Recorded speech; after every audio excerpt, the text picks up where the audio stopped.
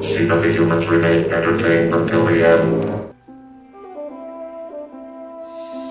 There are those who believe that life here began out there, far across the universe, with tribes of humans who may have been the forefathers of the Egyptians, or the Toltecs, or the Mayans, that they may have been the architects of the Great Pyramids, or the lost civilizations of Lemuria, or Atlantis.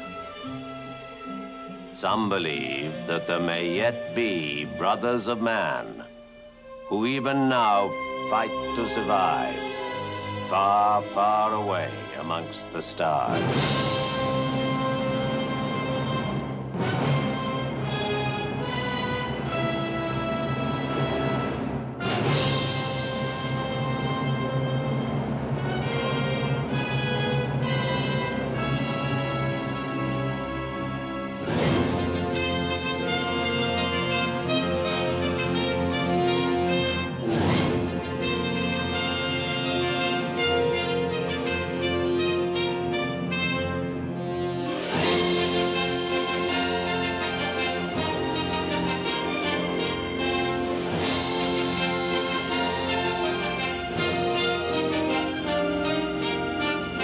Hello, everybody, and welcome to Treks and Sci-Fi number 399. And if you couldn't tell by that intro music, which is awesome, by the way, we're talking about Battlestar Galactica today. My name's Chris Clemente, and with me is... Rick Moyer from the West Coast, baby. Yeah, Rick the Mogul Moyer, as I call him. Oh, yeah, right. He's raking it in over there with his production studio. Ah, yes. Well, I started a multimedia business here three and a half years ago or so. After doing so much stuff here on Treks and Sci-Fi, I had so much fun with the audio. I thought I can make a living doing this, and I am. So here we are. Sweet. Yeah. Yeah, I mean, that's great. Couldn't happen to a nicer guy. It's awesome. You're very kind. Yeah. And I appreciate all the support on the forum, too. That's pretty cool. Yeah, so we're talking about Saga of a Star World, which was the pilot movie, and it does comprise episodes 1 through 3 of the original Battlestar Galactica. Oh, I love this series and this show. It was, it started off in 1978, right? Yep. And I was 12 years old, and I actually watched the pilot episode on TV, and I waited we didn't have VCRs to record stuff then, so we just had to wait. And I believe it was on Sunday nights. I can't remember what night it was on. Was it Friday or Sunday night? Anyway, all I know is that I waited every single week to watch it, and I was so excited. It was so cool. Oh my gosh. Yeah, I wasn't quite as old as you, old man, but That's right there, Chris. Whippersnapper. I do remember that I had just seen Star Wars in a drive-in theater, kiddies. Wow. Probably that summer in '78, because back then movies took a long time to get around the country. Even though Star Wars came out in '77, it stayed in theaters for quite a long time. So I had seen it in a drive-in, a double feature with Grease. Oh my goodness. Yeah, and I'll never forget it. I was in the back of my mom's car. And luckily for me, Star Wars was first, because let me tell you, as like a 4 or 5-year-old kid, no interest in whatever the heck John Travolta was going on about. Yeah. But I saw Star Wars, loved it, loved the ships, loved the toys, and when I saw the commercials for Galactica, I remember it. I remember seeing it and thinking, hey, it looks like Star Wars. That's exactly what I thought too. And when I saw the first time I saw the Cylons, I was hooked. I was like, oh my gosh. I mean, there was a kid in my neighborhood who had the toys, and they were cool toys. But yeah. So I remember it was such a big deal when it came out. They spent so much money on that series that it was rumored to be like in the hundreds of thousands of dollars for each episode. And I'd read like magazine articles and different things, go to the library and read stuff about it and talk about it at school with my friends. But I remember buying cereal at the store that had make your own Viper cockpit, cut out cardboard things, and thinking how cool it would be to have my own joystick, because we didn't have that stuff. And it was just, the helmets were cool, and just the whole concept. It was like having Star Wars every week. Yeah, and it was a very visual show. I remember watching it. I mean, it's hard to imagine that you can remember sitting down and watching something when you're that young, but I do remember it. I remember it very, very well. So let's get into some of the bits and pieces of this. Sure. So the Battlestar Galactica, the series, was created by a guy named Glenn A. Larson. He went on to do a bunch of other stuff. He sure did. I mean, if you listen to the sound effects and the things in Battlestar Galactica, you're going to hear very reminiscent of what they used in Buck Rogers in the 25th Century with Gil Gerard. Yeah. A lot of the same sound effects and stuff. And they're great sound effects. They are. They're classic. Yeah. And it aired on September 17th, 1978. It was directed by Richard A. Cola and Alan J. Levy. Richard A. Cola was fired from the project, and Alan J. Levy came in to pick up where he left off, but I believe he's uncredited. Probably something to do with union. But he actually directed the lion's share of it. Wow. The show starred Lorne Greene as Commander Adama. Yes, the old Bonanza Man. Yeah. What was it? Pa. It was Pa. Well, he wasn't Little Joe. Nope. Richard Hatch as Captain Apollo. Oh, yeah. Dirk Benedict, my favorite when I was a kid, Lieutenant Starbuck. What a rebel, huh? Yeah, he's the Han Solo of the group. Yeah, the cigar-smoking womanizer. Yeah. Maren Jensen as Athena. Oh, come on. Hey now. Herbert Jefferson Jr. as Lieutenant Boomer. Yeah. John Colicos as Baltar. Terry Carter as Colonel Ty. And Tony Swartz as Flight Sergeant Jolly. Jolly. In this episode, their guest stars were Lou Ayres as President Adar. Wilfred Hyde White as Sire Anton, that slimeball. No, he's not the slimeball. No, he's not the slimeball. Oh, sorry. No. That's Ray Milland as Sire Yuri. Sorry. That's right. He's the slimeball. But you remember Will, the guy that played Sire Anton, was in Buck Rogers as well as the professor in the second year. Jane Seymour, very young Jane Seymour. That's right, Dr. Quinn. Dr. Quinn, Serena could have used Dr. Quinn. Yeah, she could have later on, yeah. and Rick Springfield. Yeah, that was so funny to see him too. And he was, what a popular singer, and that was just cool to have him in the show. You forgot one. I don't know her name. I had to go look. Cassiopeia. Oh yeah, and doesn't she show Cassiopeia? up? Cassiopeia. Doesn't she show up as a nurse? No. She is. Later on, they make her a nurse. Yeah, in the series, but she starts off as a solicitor. Socialator. Oh, that's right. They call her socialator, which we all know what that is. And if anybody could be a nurse, I guess, who would have a good knowledge of the human body, why not? Well, there you go. But she became a really great character. Yeah. So why don't you start us off here, and let's get into the story. Okay, it's a long synopsis, everybody, but it is 3 episodes all put together that they put out as a movie. And they actually had this in the theater. They did. Which was really cool. And in fact, I just watched it all over again on the DVD widescreen edition. And I bought one at a $5 bin and just sat it on my shelf, still in the plastic. Opened that puppy up last night and watched it all the way through, and it just looks so good on the screen. So good. So here we go. Right on. Battlestar Galactica is set in a distant star system in an age described as the 7th millennium of time. 12 colonies of humans living on different worlds have been fighting a 1,000-year-old war against the robotic race of the Cylons, who seek to exterminate all of humanity. The Cylons have unexpectedly asked for peace through their diplomatic agency of a human, Count Baltar. President Adar, is it Adar or Adar? Adar? Adar, I think. Yeah, Adar toasts his quorum of the 12 in celebration of the upcoming peace.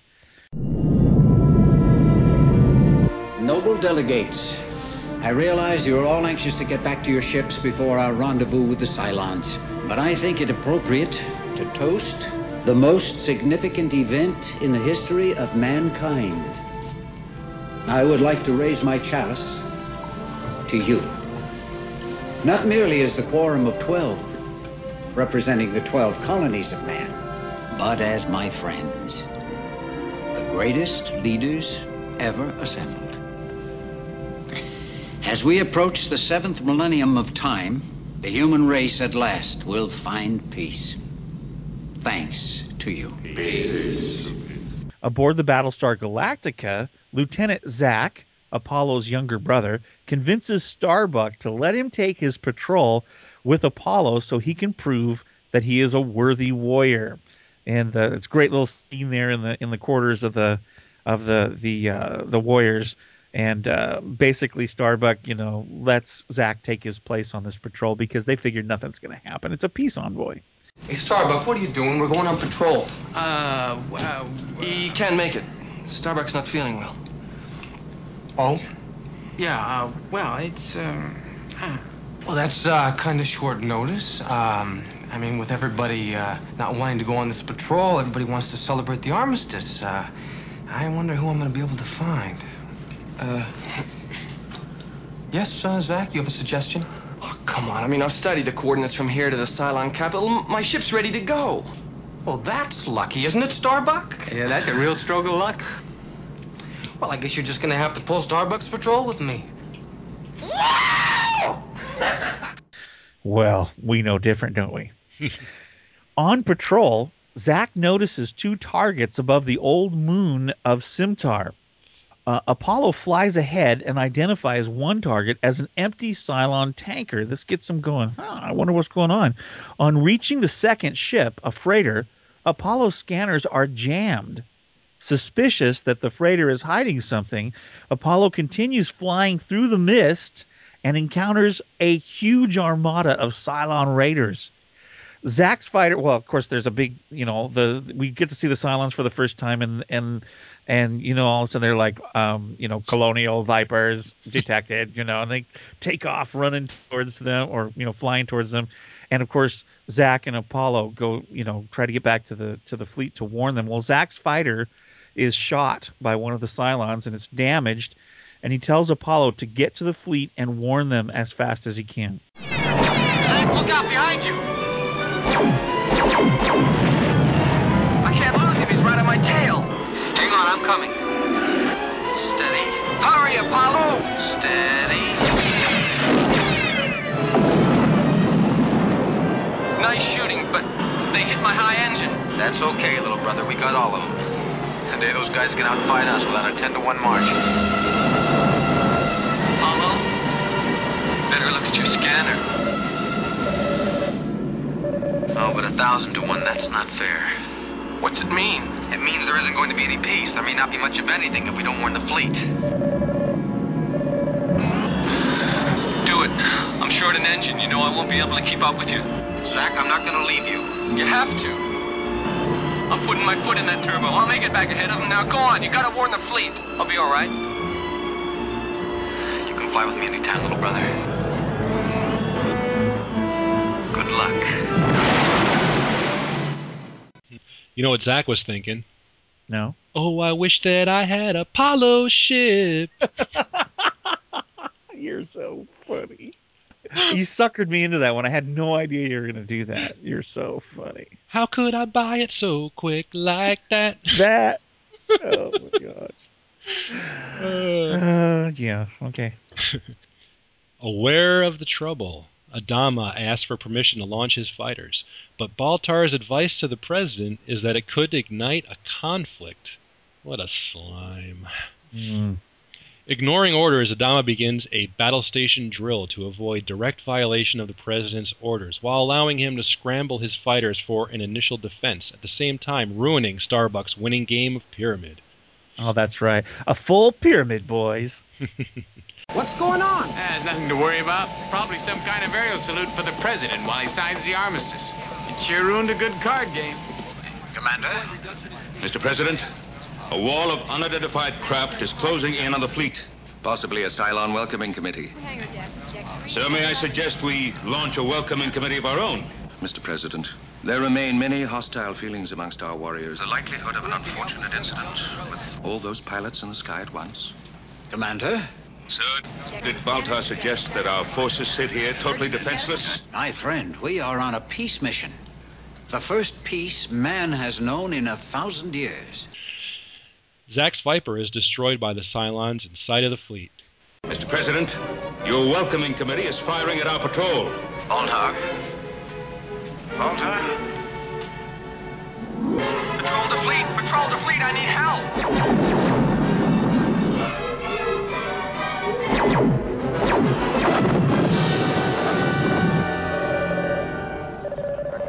What was that?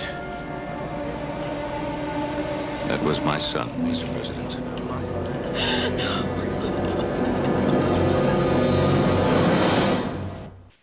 Bye-bye, Ricky. Yeah, he was short-lived on the screen there. Adama orders the Galactica's Viper squadrons to be placed on full alert with their fighters ready to launch. As the Cylons attack, the Galactica is able to launch its fighters first, while the other Battlestars are caught off guard. The Atlantia, with President Adar, is destroyed, and as are apparently the other Battlestars.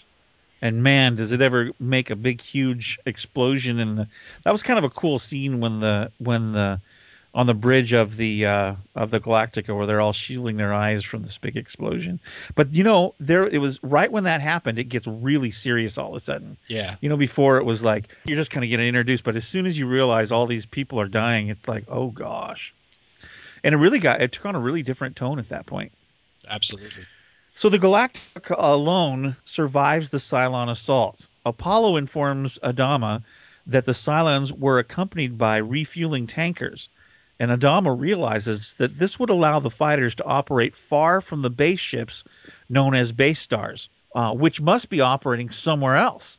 He orders the Galactica to withdraw from and protect the planet Caprica, Adama's homeworld, but they're too late, as the Cylon fleet has launched simultaneously massive assaults on all the colonies at the very same time. The attack on the Battlestars has commenced.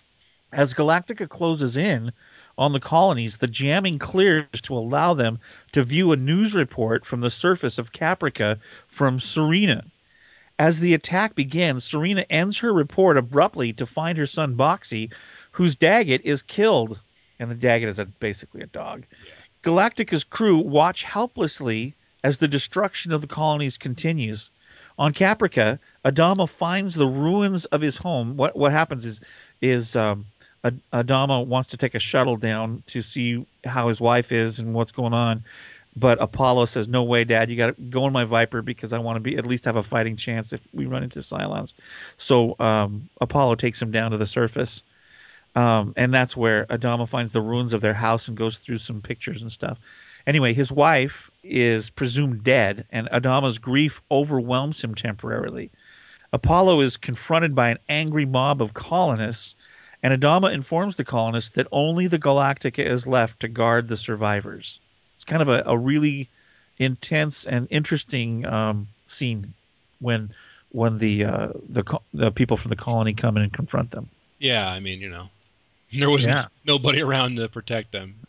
That's a pretty cool scene. It's really the only scene on any. I think it's the only scene on any of the colonies. Yeah, that's why in the new series Battlestar Galactica, it was so interesting to go back and see some of the, Caprica and different places. It was really a lot more fascinating because they didn't really do that on this show. No, just once. They just head for the hills. Yeah, as it were. Well, with the colonies in ruins, Adama collects as many survivors as possible and orders every intact civilian ship to take survivors and follow the Galactica. Can I ride in your ship, sir? Fighter planes are no place for little boys. They're going to have to be if our people are going to survive. We must fight back. Yes, we are going to fight back, but not here. Not now. Not in the colonies. Not even in this star system. Let the word go forth to every man, woman, and child who survived this Holocaust. Tell them to set sail at once in every assorted vehicle that will carry them.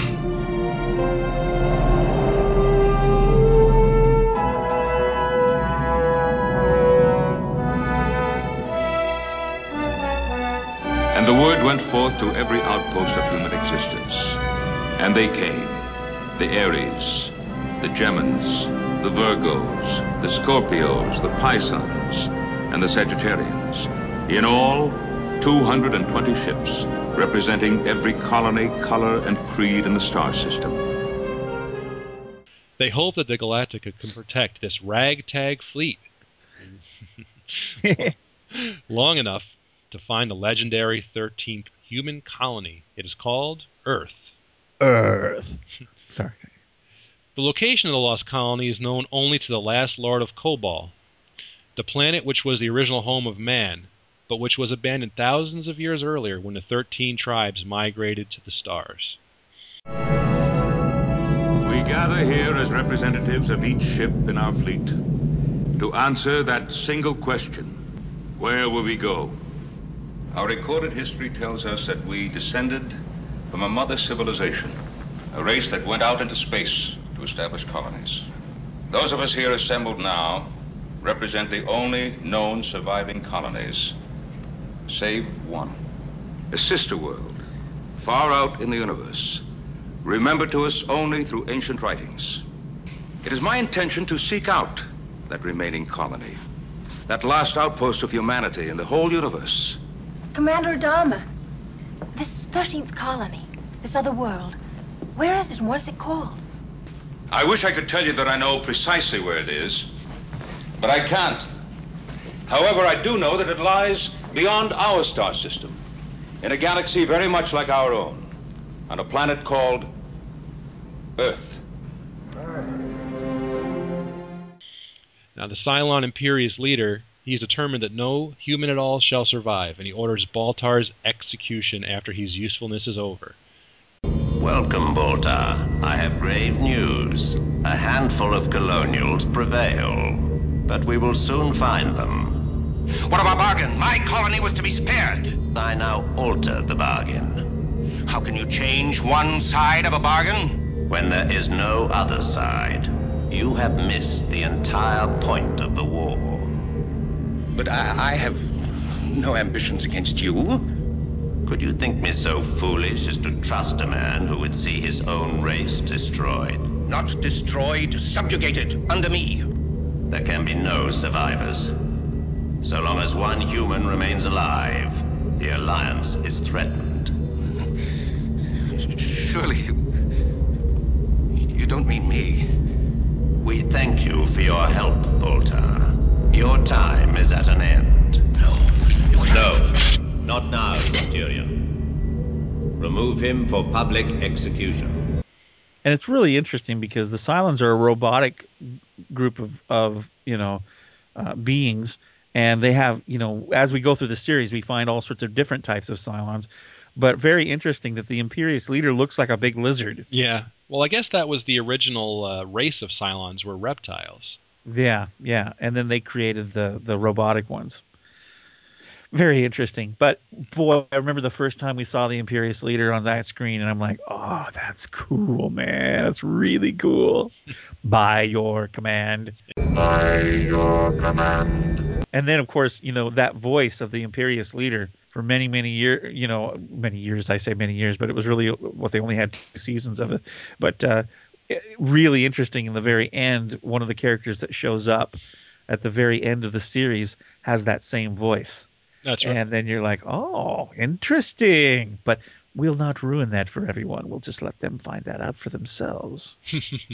Okay, so Apollo finds Serena and Boxy on one of the ships. And Apollo and the Dr. Wilker surprise Boxy with Muffet 2, a mechanical Daggett. That's not Muffet. It's not even a real Daggett. No, but he can learn to be like a real one. He's very smart. And if you would help us, it'll be even smarter. Stop that.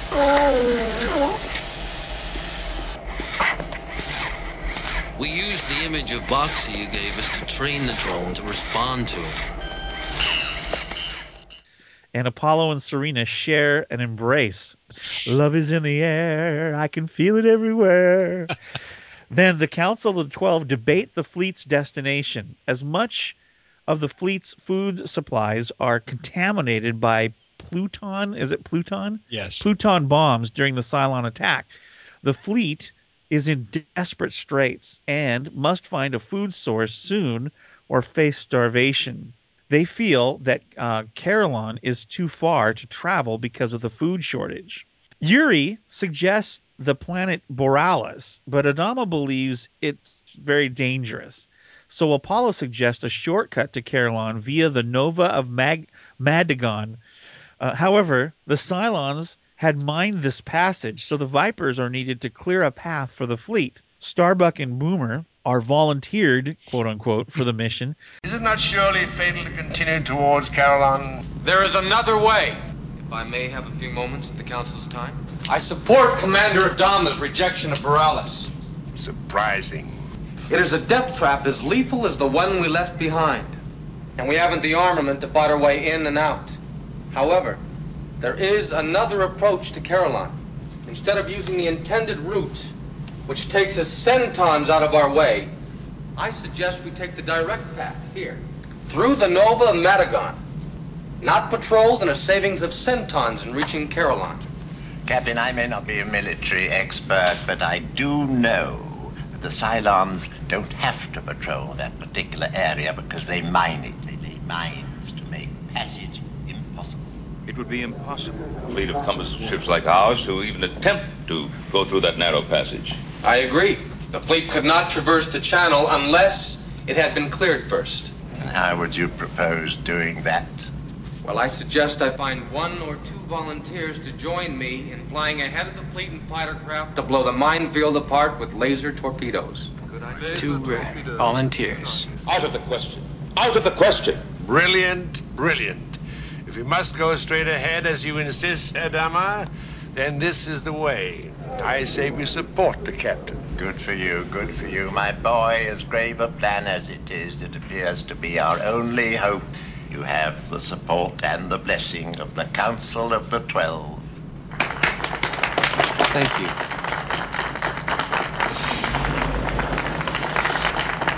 I guess who's got mind to volunteer for that? Hey, wait. I'm getting out of here. Well, just the 2 fellas I wanted to see. Follow me, gentlemen. The Vipers launch with shielded cockpits to protect them from the brightness of the Nova. They succeed in destroying the mines by using their computer system, and because they can't see them, and the fleet actually reaches Carolon. That's a really cool scene. It is a really cool scene. It reminded me, now I know it's silly to make comparisons, but I'm gonna anyway. It reminded me of the scene where Luke is using the lightsaber on the Millennium Falcon with the shield, the blast shield over his face. Right. And very similar to that. And I thought that it was just a really cool. And it was neat to watch. At the time, they didn't have the greatest graphics, but it was really cool. They looked like Battlezone. Remember that game Battlezone? Right. Where they just had the green like outline on a like a monochrome screen. That's what they used for all their stuff. It looked really cool at the time. But that's how they flew them. They're called like Vectron graphics. Yeah, Vector or Vectron. Vector, yeah, something like that. You know, speaking of the food shortages, when they go over to that ship, the Rising Star. The Rising Star, and they're finding out that there's problems with the food, and Apollo tells the guy, he's like, "Listen, you have my word as a warrior." Oh my gosh, I can't believe you're going to say this. And that woman, I was going to say the same thing. That stuck out of all the lines. I hated that one. You're Colonial Warrior. Yeah, I mean, and it's just a weird edit because it's not a good edit. It haunts me. Yeah, I definitely when I was pulling clips for this, I definitely pulled that, whether I use it or not. I hope you do. I think I will. Because I want everybody to suffer because that is the worst line and the worst edit ever in the entire thing. Yeah, I don't. It stuck out again last night. I was like, oh my gosh. My eyes rolled and I thought, that is just, what in the world? I understand why they put it in there, but it was so poorly done. She's like the director's girlfriend or something. Gotta be. Warrior! Word as a warrior. Relief is on the way. You have my word as a warrior. Your word as a warrior! and it's louder than all the other dialogue, and it just Yeah. echoes through the screen. It's crazy. It's so funny that you thought I thought the same exact thing, and I'm like, oh, I know what he's gonna It's say. just funny because Apollo is so like, like earnest. Here, yeah, You know. yeah. Well, it quickly becomes apparent that there is more to Caroline than meets the eye. Mm-hmm. The fact that Caroline has more than enough food and fuel for the fleet's needs makes Adama wary. We've come so far, so quickly. There's been little time for reason. What is the curious secret behind the existence of this outpost on the outer rim of our star system? There are many such oases for intergalactic travelers, but none so far off the known arteries of trade, and none so curiously close to a Tylium mine. Fuel has begun to arrive from the Obion mines, but in curiously small quantities. Now I feel the growing need for extraordinary measures of precaution. The ships continue to hover over the planet, supported by small maintenance crews whose spirits are as depleted as their numbers.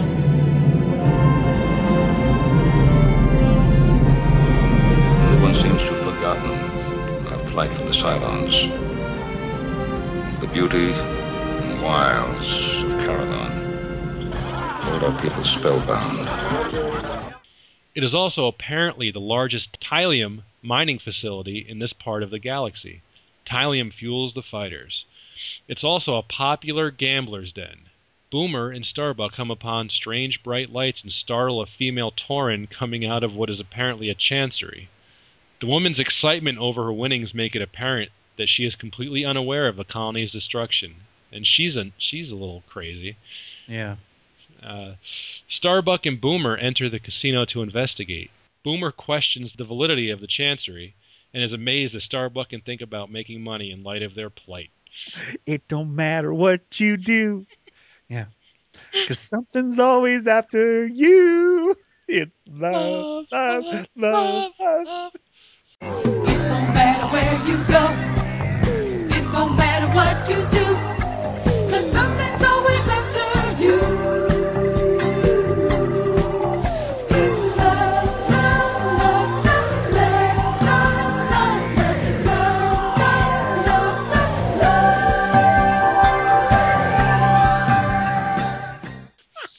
That is I don't know, man. Those chicks are creepy. They are creepy.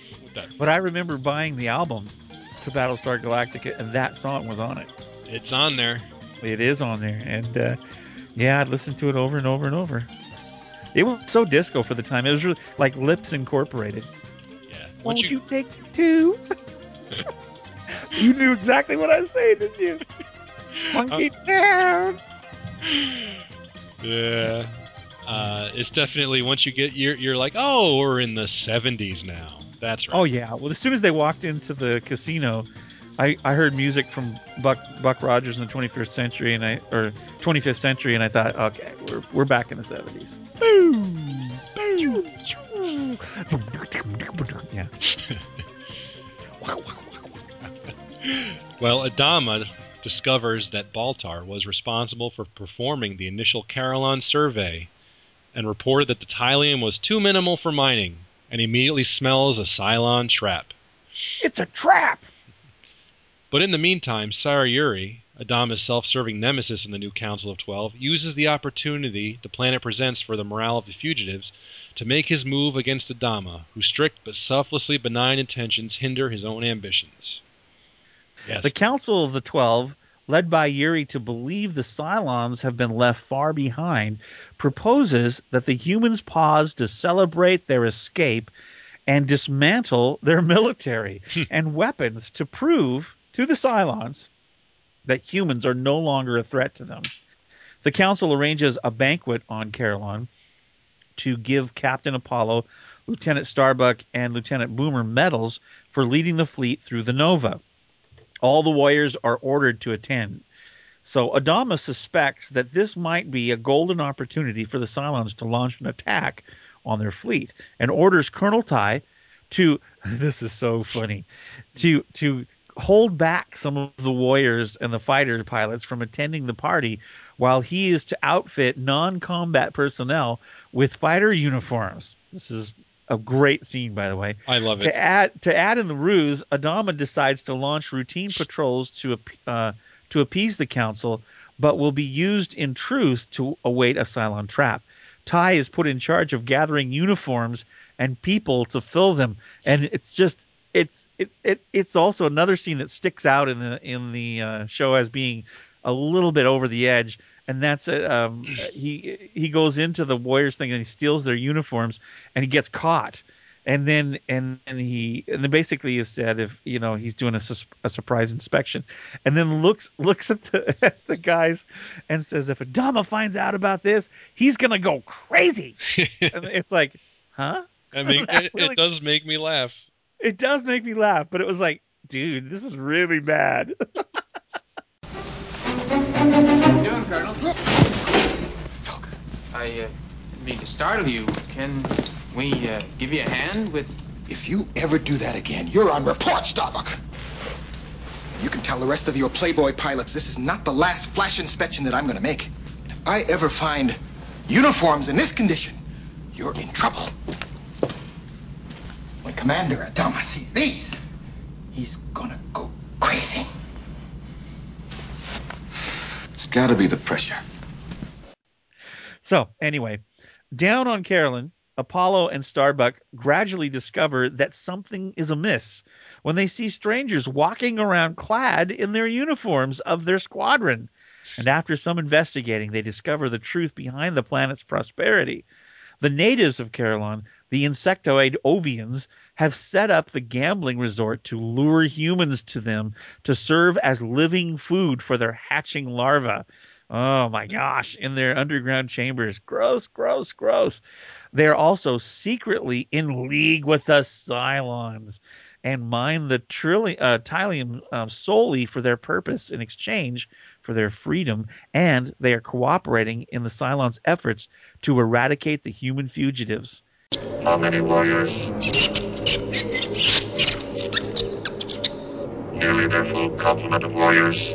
See that the humans remain entertained until the end. Then they will be yours in the lower chambers.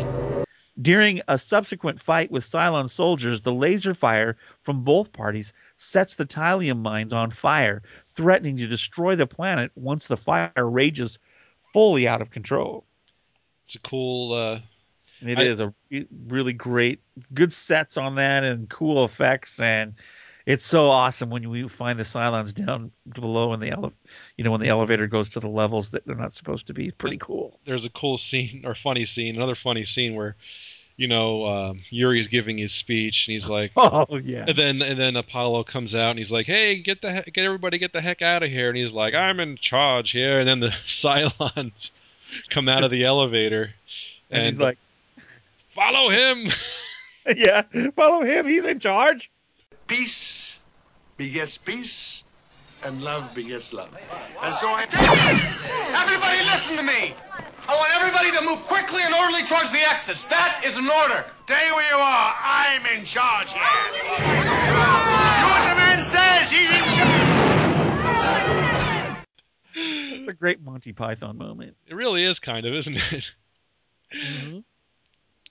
Well, Adama's ruse works, and the Cylons, believing that all the pilots are at the banquet, launch a fighter attack against the Galactica. But Adama is ready to spring his trap. Once the Cylon fighter contingent is fully engaged, Adama recalls all his Vipers from the surface of Carolyn, taking the enemy by surprise. During the fight, Apollo realizes the Cylon fighters couldn't have come so far without a base star, and he and Starbuck disengage from the battle and find a Cylon base star, hidden on the far side of Carolyn. In defiance of Commander Adama's recall order, they decide to attempt to destroy it in order to enable the refugee fleet to elude pursuit and use fake radio chatter to fool the base star into thinking it's under attack by multiple Viper squadrons. Purple and orange squadron. Purple and orange? This is Green Leader to Red. All ships in formation and ready for attack. Come in. Yeah, we're all ready. Every one of us. Speak, Centurion. By your command, colonial Viper squadrons approaching in large numbers. Surely our raiders are close enough to defend us. Our raiders are still engaged against the Galactica. Retreat base ship behind the protection of Carillon. Their scanners will not be able to find us. This is Yellow Leader. We have your squadron in visual contact. Right. Green Leader, I've got 2 more squadrons requesting permission to join us. Purple and Orange squadrons. They're just dying for a good fight. Been on reconnaissance for Centaurs. Purple and orange. Negative, Blue Leader. Let's not get carried away. We've got all the manpower we need to knock out one base ship. That was great. Yeah. The base star descends into Carillon's atmosphere to avoid detection and is destroyed when the planet finally erupts in a massive Tylium explosion. Despite their victory, however, the humans realize their enemies will still be pursuing them, and they set out to Earth, their last hope for survival. Fleeing from the Cylon tyranny, the last battlestar, Galactica, leads a ragtag fugitive fleet on a lonely quest. A shining planet known as Earth.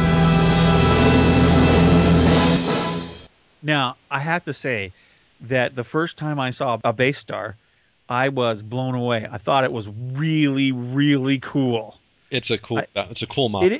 It's like two saucers, like alien saucers put together, and it just is. I don't know. There's something creepy about it, and I loved it, and I really liked the special effects with the lightning coming from the surface and coming up onto the base star when it blew up. That was really cool. Yeah, that is cool. And even when I was watching, and it's been 34 years since then, almost next month, 34 years. I'm like, this is pretty impressive, man. I mean, the effects, even though some of them are recycled throughout, and certainly throughout the run of the series, but still, they're doing cool. Yeah, it's very, very, very well done. And I have to say that once in a while you can see wires. Sure. And you can see, and especially on the more high definition stuff now, you can see it a lot better. Yeah. At the time, I couldn't see it on my fuzzy television. I didn't see it, but you can tell now every once in a while. But really, they had some really great model work, and the special effects were pretty darn cool. And to wrap it up, in a little epilogue, Baltar is brought before another Imperious leader, who explains he has examined Baltar's epistle and spares his life. Not to serve the Cylon Empire, but to serve his people. Baltar is given the task of extending the hand of truce to the humans. Baltar explains the humans are not likely to be receptive. The Imperious leader gives Baltar command of a base star with an ill-series drone named Lucifer to serve at his side to accomplish the task. My predecessor has left me with a difficult choice. Your predecessor was destroyed by your peers. A foolish miscalculation of the will of your people. But I tried to warn him. I could have helped. I could have prevented his... Yes. I have examined your epistle, suggesting you would be able to locate the humans. Why, yeah. Oh, yes. I think as they do. I know where they will go, what they must do. I find your reasoning logical. Then I am to be spared. To serve the Empire. No. To serve your people. To help us extend a hand of truce. Truce? My predecessor was programmed at a time when our empire was less capable of tolerance. Now that we are omnipotent, we can afford to be more charitable. You will explain my policy of goodwill. I have spared you. I will spare them. They are not likely to be receptive. I will send with you a base star. Entirely under your command. Lucifer? Now, you didn't write this in the notes, but I recall very vividly that they changed the ending. They did. Because I remember watching it the first time, and they executed Baltar. Yeah, they cut his head off. Yep. And I had a comic book series that I read, I remember, and they did that in that. But because the series went on, they brought him back and they changed the ending. Yeah, there's different kinds. There's many. There's like 3 different versions of this, I believe. Yeah. But yeah. I think that they probably assumed or decided rightly that it's easier for people to identify with a human as a villain Yes. than a big kind of nebulous sort of reptile-looking thing. So, when you see like in the episodes that come, like especially the next one when Baltar is sitting in his throne on this base star looking very evil, even my 4-year-old son was watching it with me and he goes, "Ooh, he's so bad." Yeah. So, you kind of understand that he's the bad guy. He was a great villain, though. I mean, there are so many. I mean, you kind of have to watch the entire series to get the full depth of it all. But just even in these 3 episodes in the movie, that they made into the movie, he was the Judas character. Yes. Who betrays the human race and doesn't have any problem doing it. And then he's so shifty and so. Even to the point where he even questions in the movie. I remember he questions, or they question him about. He questions the Cylons. What's their mission? To eradicate all the humans. He goes, well, then do it. Right. And yet he's a human. So it's like, oh my gosh, this guy's just bad. He's just a jerk. And I'll tell you, that actor rocked it. And we know him from Star Trek. Yeah, he was one of the Klingons. That's right. Which is awesome. He ended up on Deep Space Nine later on. Yeah, they gave him ridges. Yeah, and he was in a couple episodes. He was one where he got, I believe, he got command of his own bird of prey. Yeah, well, it was interesting because I guess by that time when he acted on that, he was fairly on with years. Yeah. He was very seasoned, and so he was really concerned that he wouldn't be able to keep up with the rigors of acting as a Klingon. And they, of course, had stunt doubles and all that jazz for him. But he did fine, and he did a great job of it. But I remember him on the original series, and he was a formidable, he was pretty awesome villain on that even. So it was just great to see him again. And especially, like I say, if you watch the rest of the series of Battlestar Galactica, he had a lot of different episodes where, oh, man, you wanted to choke him. You wanted to smash, especially, spoiler alert. I mean, it's been out for how many years now, but they're at one point, he's with the Varillian Nomen or whatever they're called, and he's just, it's amazing. I mean, you're just going, oh my gosh, this guy's a great actor, really, really good. Yeah, he's definitely cool. So, this is the first time I've watched this in about a decade. And so, how did it hold up for you? I loved it. I was kind of. I was like, am I gonna watch this more to like have some nostalgia for being a kid? And it probably started off that way. And actually, once I started watching, I'm like, oh, this is really, really good. Yeah. I think it holds up. I think that other than some kind of anachronistic stuff from the 70s, like the disco music, the effects, I think, even though they're a little bit dodgy here and there, but they're pretty cool. The story is tight story, it moves along. It's a cool concept, which clearly it is. They did revive it many years later for a remake. So I mean and that's where I think a lot of people. I think that's where people thought that the original was really cheesy, because after watching the new one, which of course is done with all the technology we have now, there really isn't any comparison when it comes to the special effects and stuff. But I have to say, even though there were some campy episodes of Battlestar Galactica, the original, it was very epic for its time. And I think, like you said, it holds up really well. It's not your modern day Battlestar Galactica. It's not like the soap opera one, It was more like Bonanza in space. Yeah, absolutely. Yeah, and I mean, and of course, that whole idea of searching after Earth and everything. It was a great setup, and it was a good series and well produced. I mean, it looked like you were watching a movie every week. And I like Gene Roddenberry used to say that Star Trek was Wagon Train to the Stars. I think that this is more like Wagon Train to the Stars, really. Yeah. I mean, you got several different ships, and they're all kind of going to the same place. And you have people that defend, and you got people that are civilians. Yeah. It's definitely a lot of sci-fi, and especially the space operas take a lot from westerns, Star Wars. Oh yeah. They all, because I mean, let's face it, there's only so many stories out there. Yeah. And you just set them in, redress them and set them in a different, scenario, and there you go. It's cool. But the music too was fabulous. Stu Phillips. Wow, just rocked it. I mean, it was so good. And again, this was one of the, at the time, this was one of the only shows that used the cinematic scoring. They did not bring in like modern music into it. No. It was more of scored like a movie every episode. Yeah, and it's really cool. I mean, there was a 4 CD set.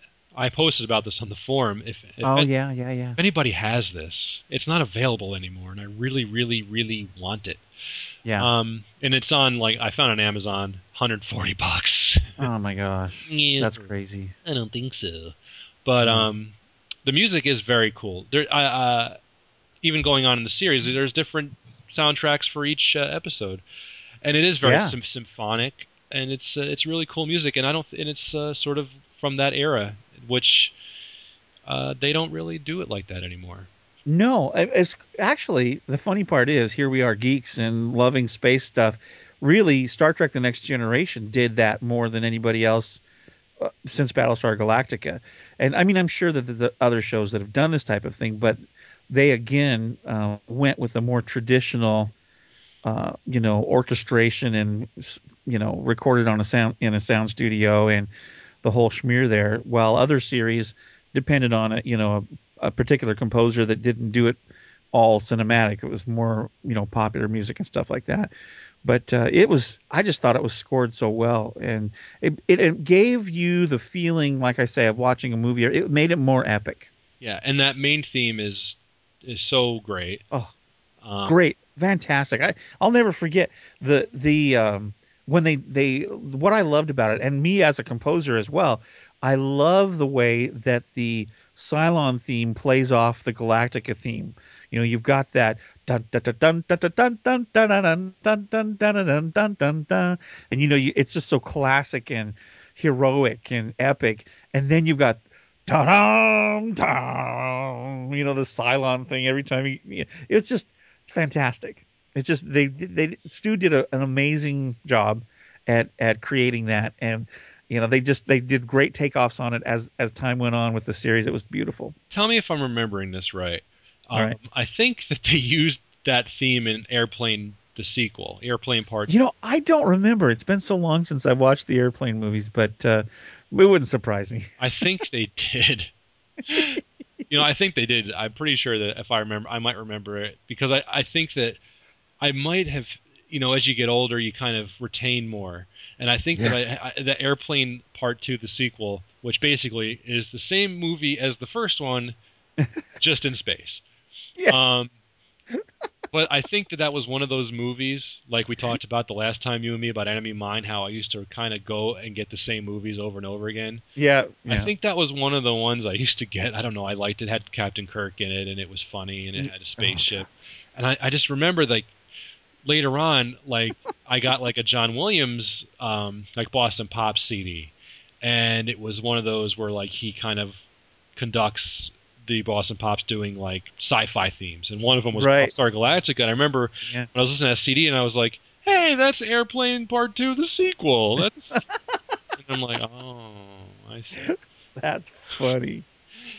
Yeah, I might be wrong, but I'm pretty sure that my recollection is correct on that. I worked in radio for many, many years, and we would get those like compilation albums where they would discofy the different theme like Superman and bum bum bum bum bum bum bum bum, but it'd be yeah, the like the Roland drum pad sounds. Doom, doom, doom, doom, doom. Yeah. And I know they did Battlestar Galactica and they did Star Wars and all these, that was a big hit. classics. That was Miko, right? That was Oh yeah, huge. It came out, and then following that was a bunch of Hooked on classics or something like that. Remember those? Well, it was like Yeah. remember they did a 2001 or what was it? Oh no, a Fifth of Beethoven. That's right. That's right. And Saturday Night Fever. Yeah. And then there was I think that was sort of like that first taking a classical song and turning it into like a disco song. Yeah. And I'm pretty sure that from there they were like, hey, we can do this with lots of stuff and make some money. Yeah, it all went downhill really quickly. Yeah, because after all, I mean, all that stuff is probably, what do they call it, public use? What's it called? Yeah, public domain. Public domain, right? So, yeah. Hey, No copyrights. We can make all the money we want without getting in trouble. Yeah. But Battlestar Galactica was just, I held very fond memories. I really need to buy the whole collection on DVD because they've got it with the box that looks like the Cylon. Yeah, that's so cool. I need to get that. I taped them on VHS and watched them until they got, they're all smeary anyway on VHS, but finally the tapes just wore out, and I've got I've got them off of iTunes, a couple of different episodes, and put them on my iPod and watched them and stuff. But some of my favorite from the series, there was tons of different ones, but I like the one where Apollo gets stranded on the cowboy planet, and that's pretty awesome. That was pretty fun, and there were some really classic episodes, or when Starbuck has Cora, the Viper that talks to him, and they took the lasers out of it and runs into ambrosia making place, and there are so many classic episodes of Battlestar Galactica that are just so good. Or the one that people don't like, but I loved it, was the one where Starbuck is on the planet where the kids are with the castle, and they do their whole entire attack at the end through poem form. Oh, I remember that. Yeah, like a song. It was. See, now I liked that. That was pretty cool. And if anybody hasn't seen this or hasn't watched in a while, if you have Netflix, they've got them all. They're all there. This and Galactica 80. So yeah, well, I don't recommend. Well, okay, Jeff Job and I did of Treks and Sci-Fi on Galactica 1980, and if you want more information on that, you can certainly go listen to that. There is a special place in my heart for that show, but it is nothing compared to the original Battlestar. We'll talk about a downtick in quality. Oh gosh. The information is not complete. Well, hey Rick, why don't you hit us up with some behind the scenes jazz? Oh man, so many different things here. And again, Chris, I want to give you kudos and props for looking this stuff up. I didn't know a lot of this. I mean, I love this particular series quite a bit, so I knew a lot of different things, but this was really interesting stuff. You have in the notes here, it says Glenn A. Larson, the creator and executive producer of Battlestar Galactica, said he had conceived of the Battlestar Galactica premise, which he originally called Adam's Ark, during the late 1960s.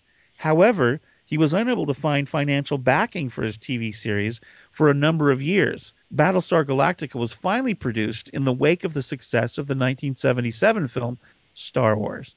In fact, the movie studio 20th Century Fox sued Universal Studios for copyright infringements, claiming that Universal Studios had copied 34 distinct ideas from Star Wars. Universal Studios promptly countersued, claiming that Star Wars itself had stolen many ideas from its motion picture Silent Running in 1972, notably the robot drones and the Buck Rogers movie serial of the 1930s. The lawsuit was eventually dismissed in 1980. Extermination. Yeah, because nobody was making money off Battlestar Galactica anymore anyway. Yeah. So it was like, whatever. But yeah, very, very interesting. And I really thought that was interesting about Adam's Ark, because when that particular scene that we talked about when Adama is on Caprica and the mob comes to say, "Where were you guys?" He basically stands up towards the end of that scene and says, "Let it go out to all the colonies, and let it be known to grab whoever you can and get your ships and come with us." It was very reminiscent of Noah and the Ark. Absolutely. It's been destroyed. Everything's, in ruins. Let's go and start over. And that would have been really interesting if they would have called it Adam's Ark. But I thought that was fascinating. Well, initially, Glenn Larson envisioned Battlestar Galactica as a series of made-for-TV movies, a 3-hour pilot program plus two 2-hour episodes on ABC. A shortened version of the 3-hour pilot Saga of a Star World was screened in Canadian theaters and in American theaters later on. Instead of 2 additional TV movies, ABC decided to commission a weekly TV series of 1-hour episodes. Which I'm glad they did. It would have been fine the other way, but still, it was just really cool to look forward to a show every week. The pilot movie was broadcast on September 17th, 1978. However, about 30 minutes before the end, that broadcast was interrupted by the announcement of the signing of the Egyptian-Israeli Camp David Accord. After the interruption, which was nearly an hour in length, the episode picked back up where it left off. Now, again, people didn't have DVRs or VCRs at this time. And so talk about a bummer, right in the middle of this fancy show they spent millions of dollars on. And then all of a sudden we interrupt this program to bring you, right. an hour-long report. I wonder how many people they retained after that, Well, yeah, that President Carter, I guess he's not a sci-fi fan.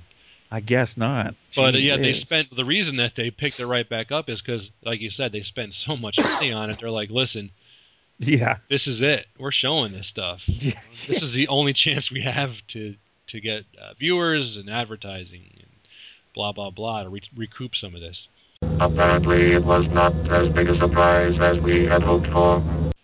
Ralph McQuarrie, who everybody should know is the concept artist behind Star Wars, he was heavily involved in designing many of the ships and sets in the show. And you can see on Ralph McQuarrie's website a lot of his pre-production paintings for Battlestar Galactica, and I'm sure that a lot of the reason that maybe there is some similarity between the two is that Ralph McQuarrie was so heavily involved in designing ships. I mean, they certainly, when you look at the Vipers, you wouldn't be like a far cry to see a Viper flying next to an X-wing or the You're right, because the Y-wings looked a little similar to them. Yeah, and I wouldn't, seeing the Millennium Falcon land like in the Galactica Bay would not be strange. They seem to be from the same sort of family tree, which is kind of cool.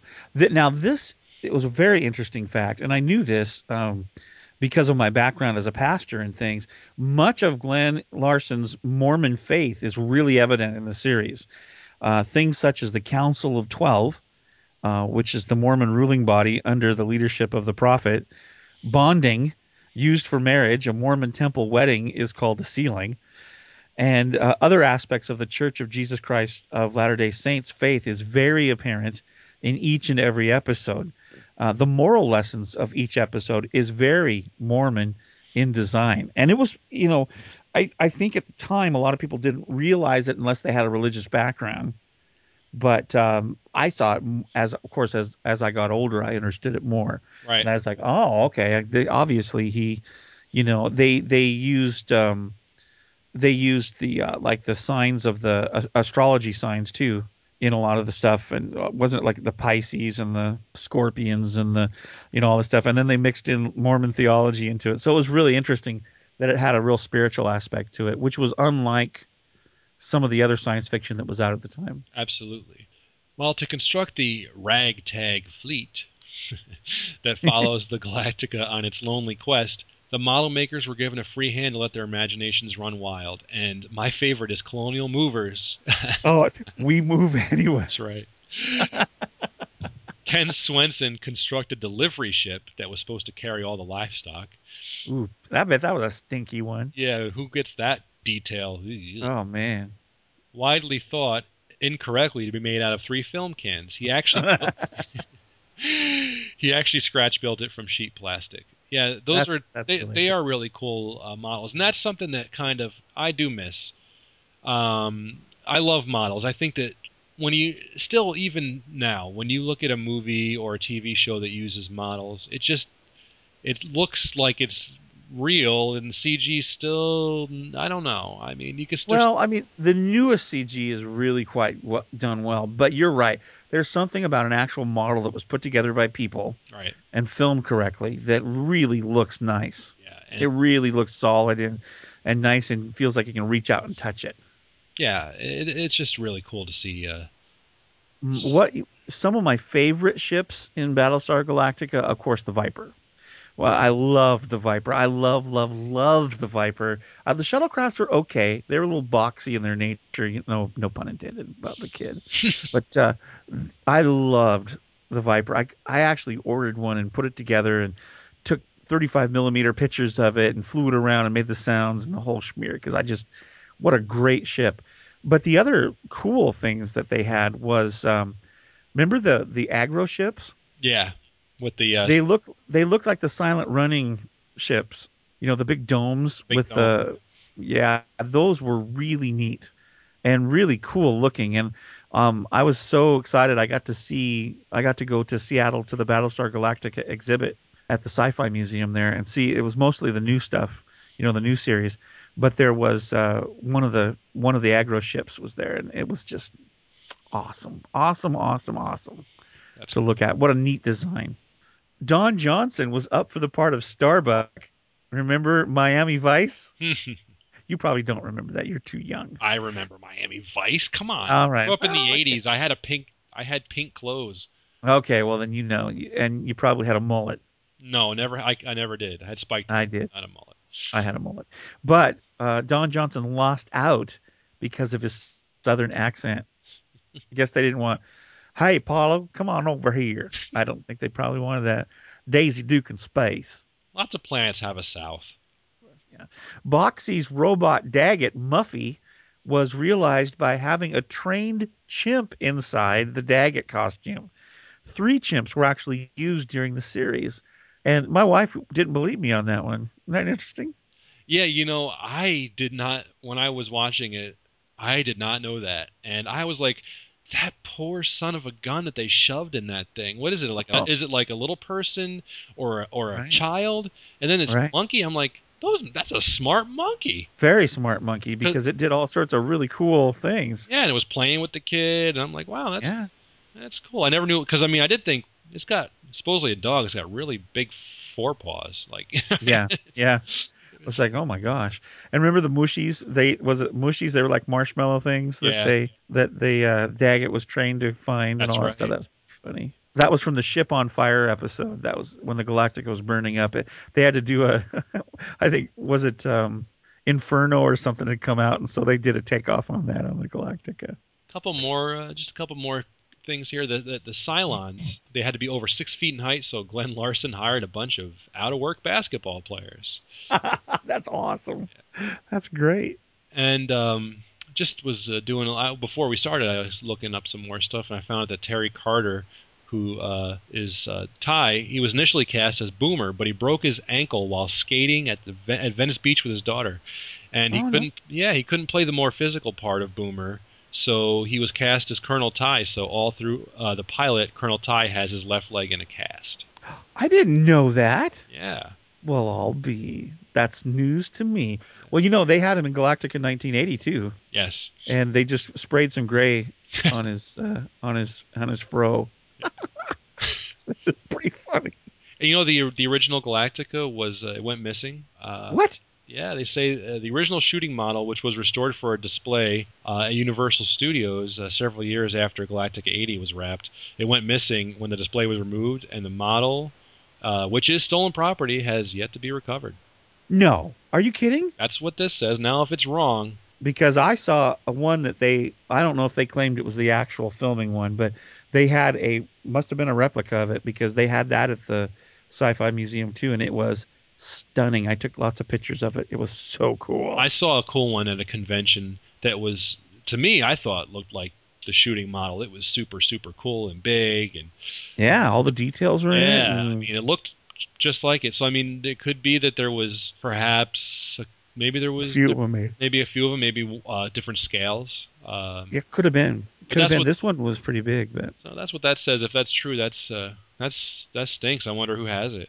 oh, I know Maybe- that'd be interesting. Maybe it'll show up on that Hollywood Treasure show on Sci-Fi. I know that's such an awesome show. Do you like that show? Oh my God, that's I love that show. I- I sit there and like think, oh, if I just had the money, I'd have my whole house full of this stuff. I know.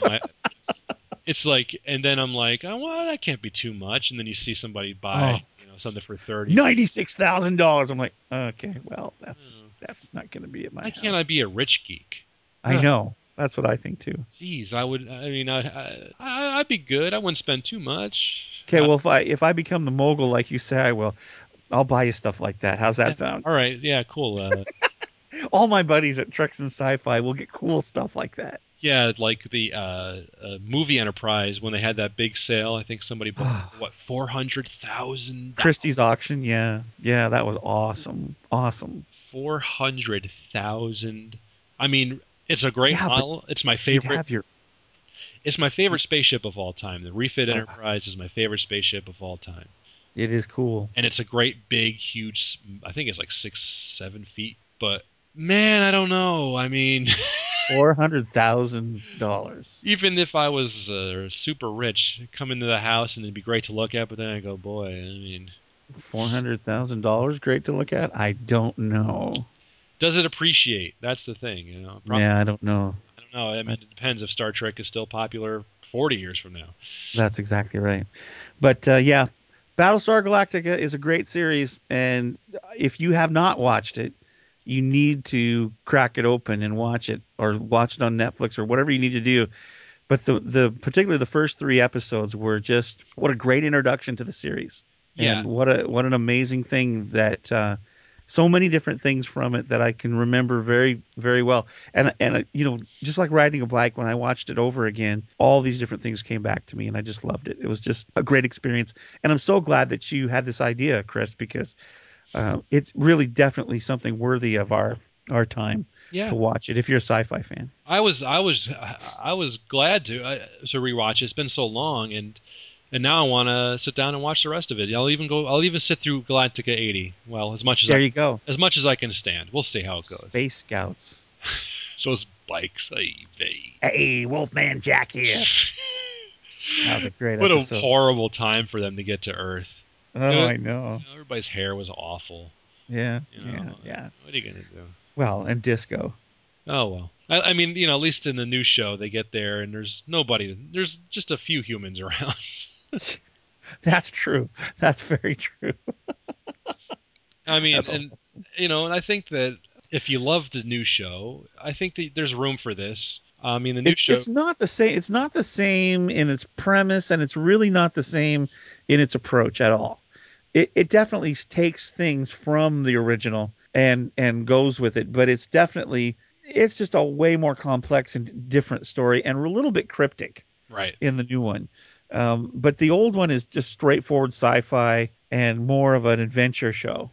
Yeah, there wasn't any of that Cylons have a plan stuff. It was like the Cylons' plan is just to annihilate humans. Yeah, extermination. Kill all humans. Leave no survivors. Yeah, that's right. So I mean, there wasn't really much of a, one of these plans. It was just like, hey, let's go find these people and wipe them out. Wipe them out completely, out of existence. We don't want them anymore at all in this galaxy. Sometimes it's fun to just clean out your brain with some nice, simple storytelling.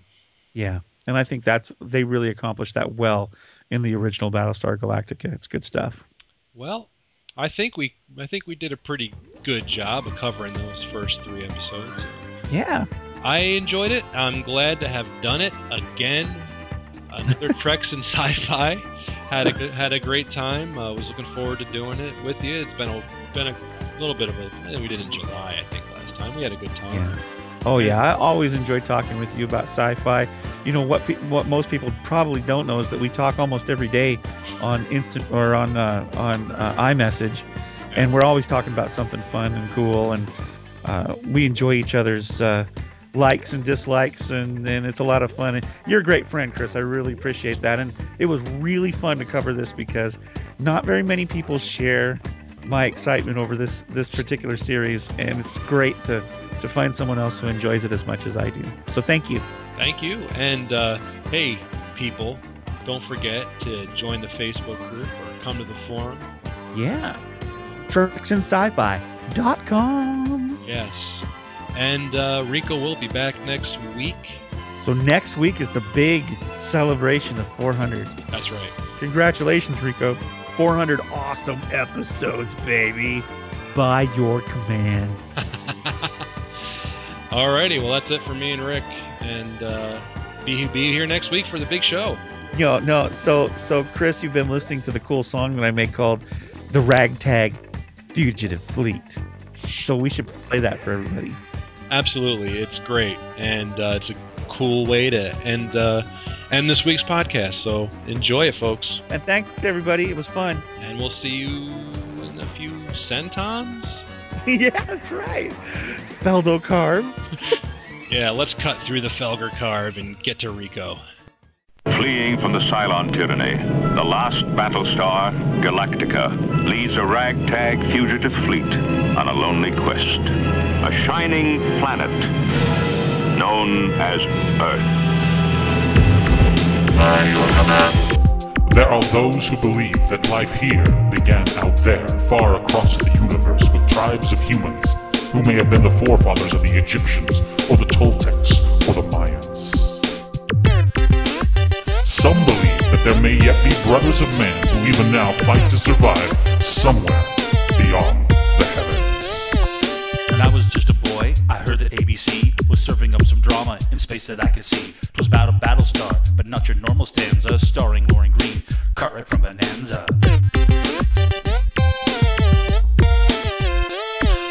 So these shiny metal bots are mission-like machines were killing all the colonists with budgets never seen. I'd watch every week as the ships would turbo up and laugh at Boxy's Moffat, the barking robot pup. The ragtag fugitive fleet, it's the ragtag fugitive fleet, it's the ragtag fugitive fleet, yeah, the ragtag fugitive fleet.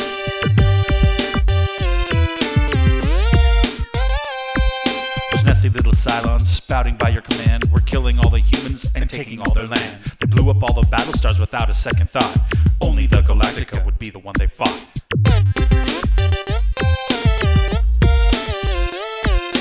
Forced the humans out to space, they had to run, putting all their ships together. Man, that wasn't fun. The characters all made me smile, their wit and hero folly, like Starbuck and Apollo, Colonel Ty and good old Jolly. Ragtag fugitive fleet, it was the ragtag fugitive fleet, it was the ragtag fugitive fleet, yeah, the ragtag fugitive fleet.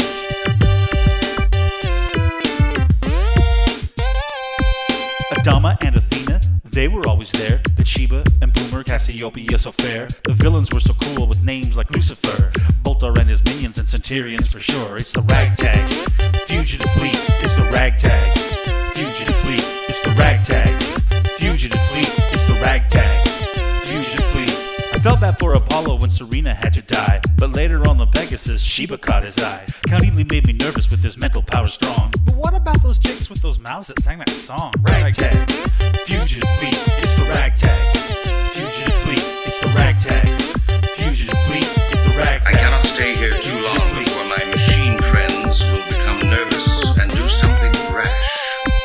I thought that it was over when the bugs they set the tones, and when everyone was partying they were eating honeycombs. Our heroes made it out, giving uniforms to greeters, saving all the warriors by faking all the leaders. The coolest part about the show, they came from near and far, were the Raiders and the Vipers, base stations, Battlestars. The Viper was the coolest, with talking ones to boot. Cora loved on Starbuck as he wore his darkened suit. The ragtag fugitive fleet, it's the ragtag fugitive fleet, it's the ragtag fugitive fleet, it's the ragtag fugitive fleet.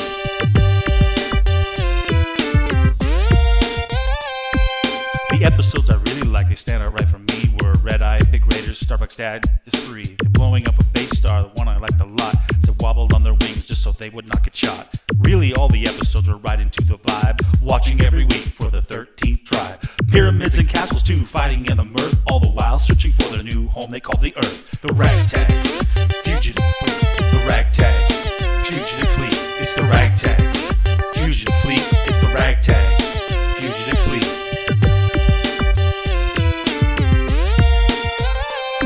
There's a series that came after, not the one with Katie, the silly episodes, Galactica 1980. It didn't didn't last so long. Troy and Dylan disappeared. After all, it was funny to see Adama in a beard. Then there is the new one, on sci-fi that's for sure. The Starbuck is a woman and it's full of ripping fear. Silence had a makeover, the CGI just rocks. Some of them look human, we learned that in their talks. The ragtag, fugitive fleet, it's the ragtag. Fugitive fleet, it's the ragtag. Fugitive fleet, yeah, the ragtag. Fugitive fleet, the ragtag. So crack open ambrosia and raise your glasses high, cause Battlestar Galactica really caught my eye. It's the ragtag. Fugitive fleet, the ragtag. Apollo Galactica Actual. Yeah, the ragtag. Jump all. Fugitive fleet, the ragtag. Fugitive fleet, it's the ragtag. Fugitive fleet, it's the ragtag. Fugitive fleet, it's the ragtag. Fugitive fleet, it's the ragtag. Fugitive fleet, it's the ragtag. Fugitive fleet, it's the ragtag. Fugitive fleet, it's the ragtag. Fugitive fleet, it's the ragtag. Last time anybody saw the Cylons, they looked more like walking chrome toasters. It's the ragtag. Fugitive fleet, it's the ragtag. Fugitive fleet, it's the ragtag. Fugitive fleet, it's the ragtag. Fugitive fleet, it's the ragtag. Fugitive fleet. By your command.